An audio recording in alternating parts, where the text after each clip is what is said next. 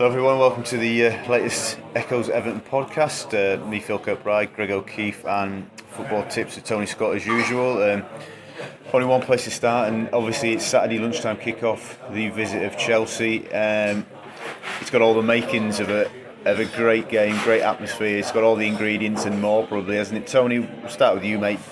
Is it going to be the best atmosphere Goodison's seen in a fair while, to be fair? It's got the ingredients. It's got everything for you. You've got your John Stones saga. You've got Ron playing against his old club. You've got Mourinho soundbite what he's been saying. It has got all the makings of it. Whether it is an early morning kick-off is going to disrupt that will remain to be seen. But for me, it has got all the makings, and I really hope it is because it will help the team. Do you think that the fact that inevitably that John Stones song with the Beatles, the Beatles sort of rejig, if you like, will be sung at kick-off? Regardless, I don't think that's will sort of set a kind of precedent and a bit of a tempo and a bit of a kind of mood for the day almost. Well, it'd be nice if Everton could play the song before the players come out. It would be good. I think that will, as I said, will add to the atmosphere. Yeah. It should be a really cracking atmosphere. But my worry is the tempo of the game, the way Everton take on Chelsea, that may suck the life out the atmosphere because. I'm one of my old school ways, like David Moyes type of school, when you're attacking, get balls in the box and crunching tackles. Everton don't seem to play that way under Roberto Martin. There's a small ball possession and it kind of sucks the life out the atmosphere of the ground, where you can tend to filter onto the players. That's what I've known in the last 18 months anyway. Greg, is the sort of counter to that the way that Everton started against City the other week, and they did play initially with a lot of tempo and really kind of, I think they almost set the pace in some respects in that game, or sort of certainly match what City was trying to do. Is that something that's going to be the same, in sort of counter Tony's arguing? Do you think that can get everybody going? I can see what Tony's concern is, because he's talking about having watched Everton for the last 18 months and the way they have sometimes started out at home, and I understand that. But if they do try and take the sort of rebooted version of playing at home that we saw against City, and maybe a bit of the tactics we saw in Southampton, then it'll be less of a concern. But my fear is that if Everton do play, give Chelsea space, fail to press them like they would have done perhaps 5 years ago, then a low on confidence sort of hurting Chelsea side will love the chance to come and not be pressed, love the chance to get into their own stride, open up and get the confidence.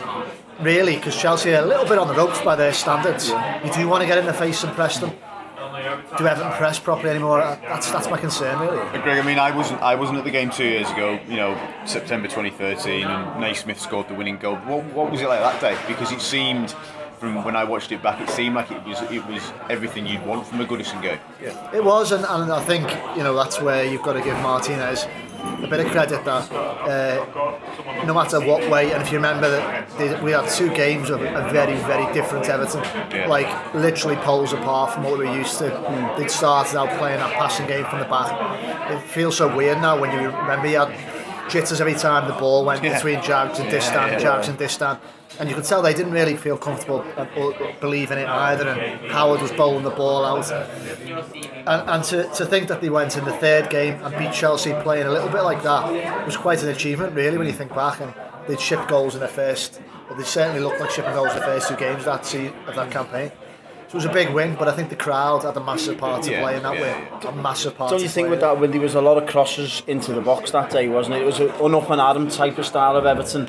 You seen from Naismith's goal, it come from a cross in the box and the header in there. This is a different Everton, isn't it? And that's my point, is that it sucks the life out of the game. My fear is that Everton then, they're still the same leaders on the pitch. They had Jagielka, they had players who remembered the way they played and thrived under Moyes against your bigger, richer clubs, I should say.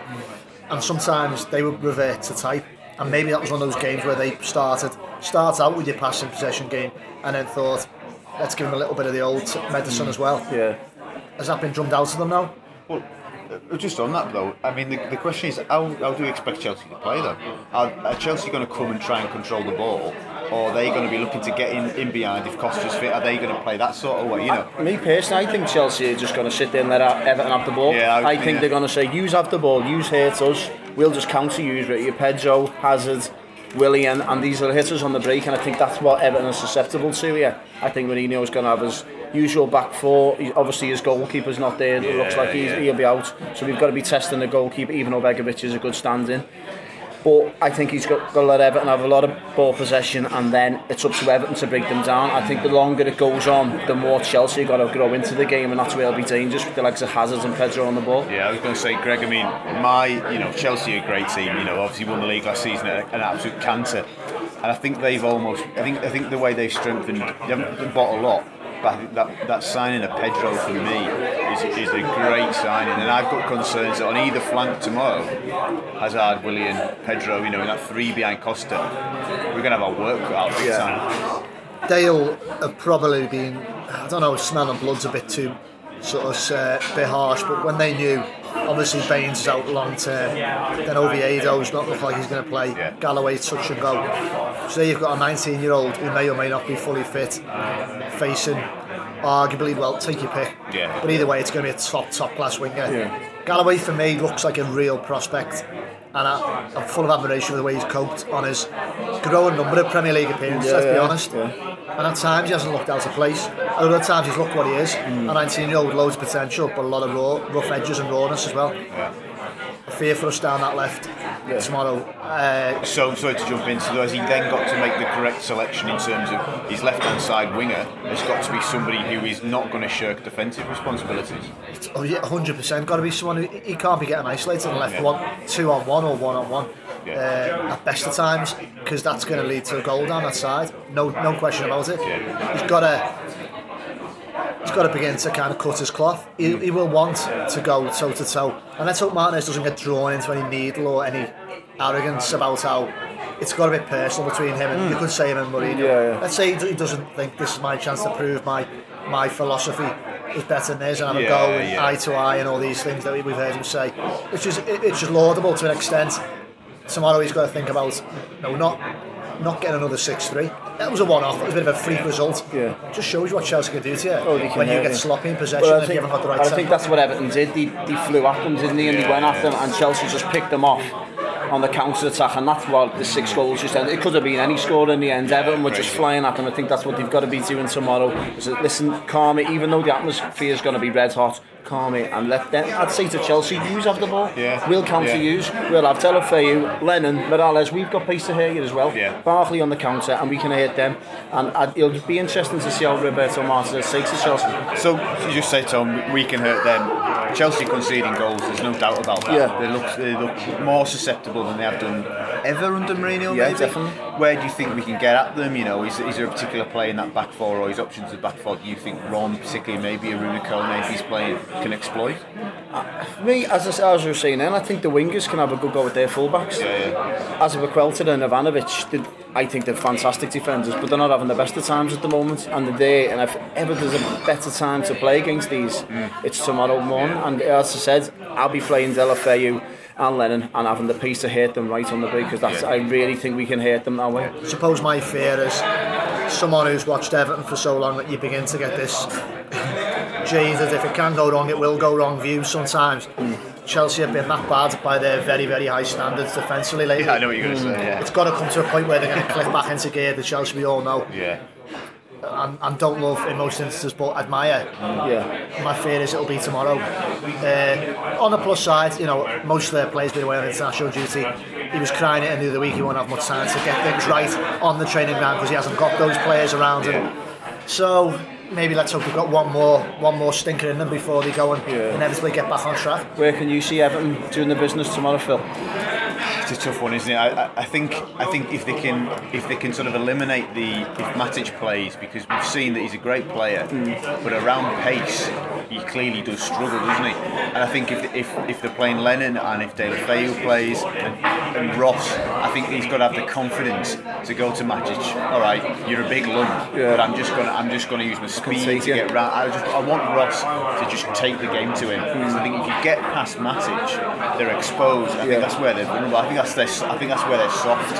They use Matic as his barrier, and I feel if you can get past him, then the way Terry's playing at the minute, I don't rate Cahill. Zuma's not particularly proven at this level yet. Is he in the Premier League? I just think Everton's forwards will have a great opportunity to expose him in that respect. But it's getting past Matic, because if you allow him to bully and dominate the game, you will do. Interesting. Where do you see Everton getting at Chelsea, Greg? again, I can see them getting some joy getting into that back four. So it'll be pivotal to me to see who he plays behind Lukaku, whether or not he's going to play with two strikers or if he's going to play with someone as a number 10, someone as a number 10, because if there is space between those lines to drag the inexperienced Zuma out of position. Yeah. And let's be honest, when you say Zuma, I know what you mean, Phil. You're right. He's not proven at this level, but he's a top player. Oh yeah, don't get me wrong. Like, yeah. However, Everton have got some top players, and who is going to play behind? Will it be 4-4? Well, will it be Lukaku and Kone? What do you think? So, is he going to go with them, or will he have someone? Morales, maybe. I'd like to see Rom, and then I'd like to see obviously Barkley behind, and then I'll play Barkley behind, yeah, because I'll play two holding midfielders. I'll play 4-2-3-1. Yeah, I'll play Besic and McCarthy for me. I'll play them. I'd leave Garabari out. Obviously, you've got different opinions from me, Phil, but I just don't rate Garabari at all. Don't get me wrong, he had a fantastic season, his first season at Everton, but last season he was a walking disaster, and this season for me, I just can't think of anything what he's doing for the team in a positive way. He's given chances to the opposition plenty of times. His ball possession is terrible.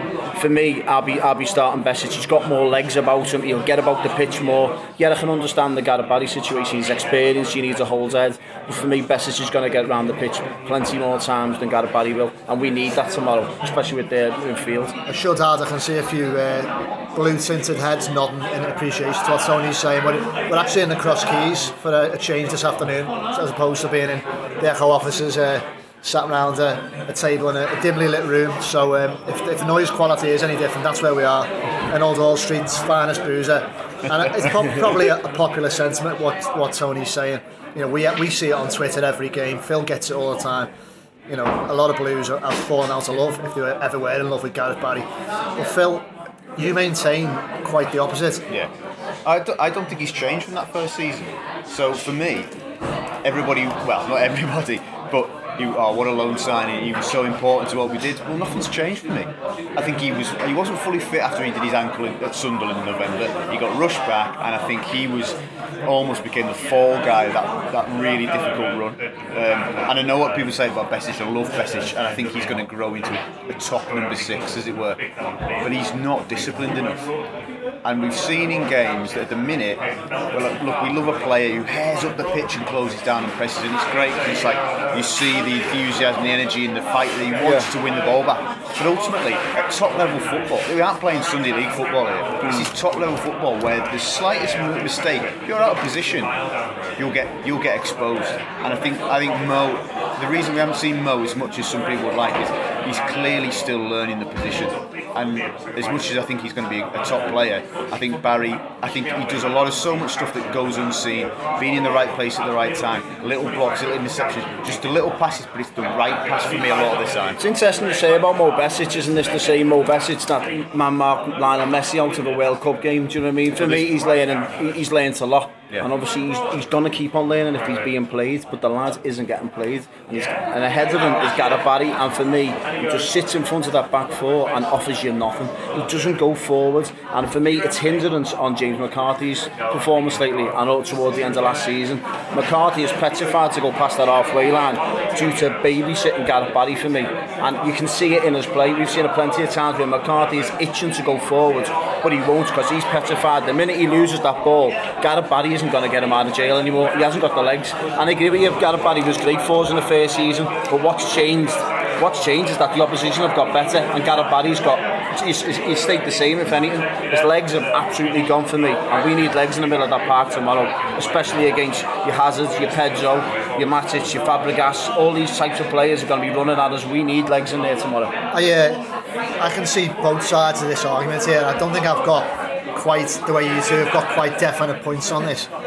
All I would say is, if you're suggesting that you've got a 2 of Besic and McCarthy, that worries me a little bit. That potential partnership, that lack of experience in that key. Now I know I should say James McCarthy, massively experienced international player, but to have him having to then in turn babysit Besic, something in that partnership wouldn't read quite right. I don't know whether or not you need Barry in there. But what does Barry offer you? What's he going to offer Everton tomorrow? For me, he offers composure in that role. See, that's not good enough to warrant a starting place in Everton's lineup tomorrow. I just think he makes. I just think he just keeps things going. I've made this point against Watford in the second half on the opening day of this season. Kone came on and took the ball, it's rightfully. But I watched Barry quite intently that day, and he was slotted in at left back, and he just kept things moving. Ball would keep coming back. He wouldn't panic. He would find the right pass that ensure that Everton could immediately keep Watford back under pressure. I just think he gets overlooked. I totally understand when people say his legs have gone, he doesn't offer us anything going forward. But I think it's a little bit more sort of nuanced than that. But look. The minute for me, if he gets booked in the first 20 minutes, he's a write-off. He's an absolute write-off, and he's deserved to get a booking. He is at most weeks. We've seen it for ourselves. He got a booking against Tottenham, and he was on the tightrope then, wasn't he? He was just literally running round. He was trying to. I can see where Phil's come from. He's in the right areas all the time, but for me, that's not good enough to warrant a place. So I suppose, do you think that in the space of that sort of 12 months since his impressive first season, he hasn't improved, has he? Is he going to improve it? Do you think his legs have gone that little bit more with age? Obviously, it tells you everything. Do you know what I mean? I'm not saying he's gone backwards. He hasn't gone backwards. He's stayed the same. But all the opponents have improved. The opponents are attacking him more, and you can see the difference now. Do you know what I mean? I feel sorry for him sometimes because he's an old head, and he's got young lads running at him left, right, and centre. But we'll find out tomorrow if he starts, because I'll be worried if he starts tomorrow when we got the. Well, I'll just throw this one in quickly. What about we've seen Ross Barkley? Tony would like to see Ross Barkley play behind Rom. I don't think that's his best position. No, I just don't think he's got the right tools to play as a number 10. Yeah. However, I love seeing him in like the sort of a 6 or an 8 kind of role. Absolutely. I love seeing him kind of box to box. Well, we don't play 4-4-2, so I know it's a bit of a redundant point. But I remember against QPR last season when he did play in like the 2. He played centre midfield that day, didn't he? A bit more central.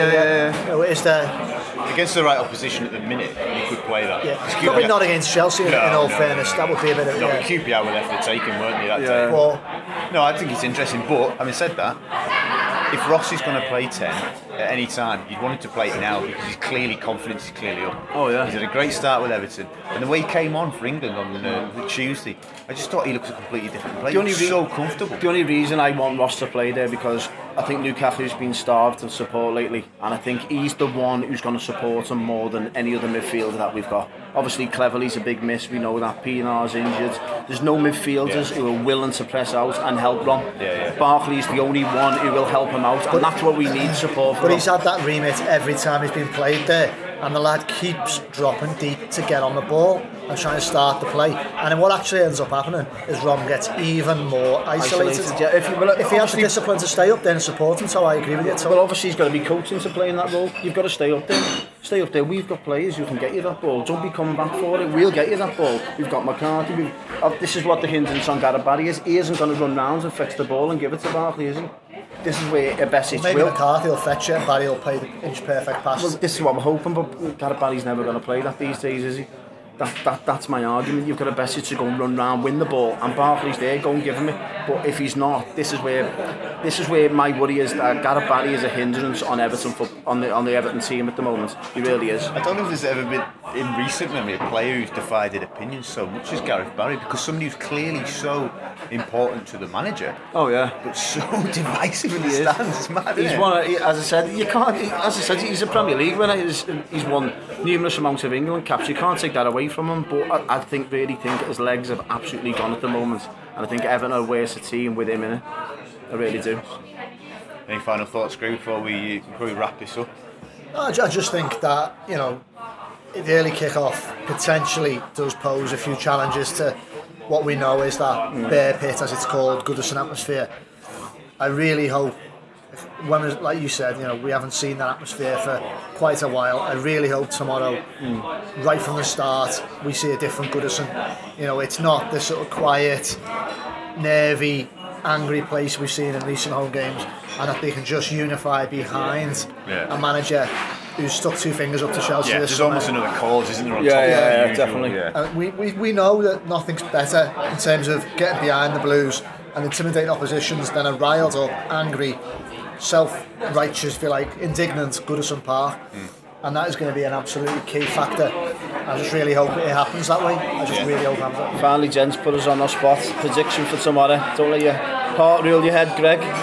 First of all, we'll go with you, birthday boy. Thank you for that. So, yeah. 21 again, eh? Who knew?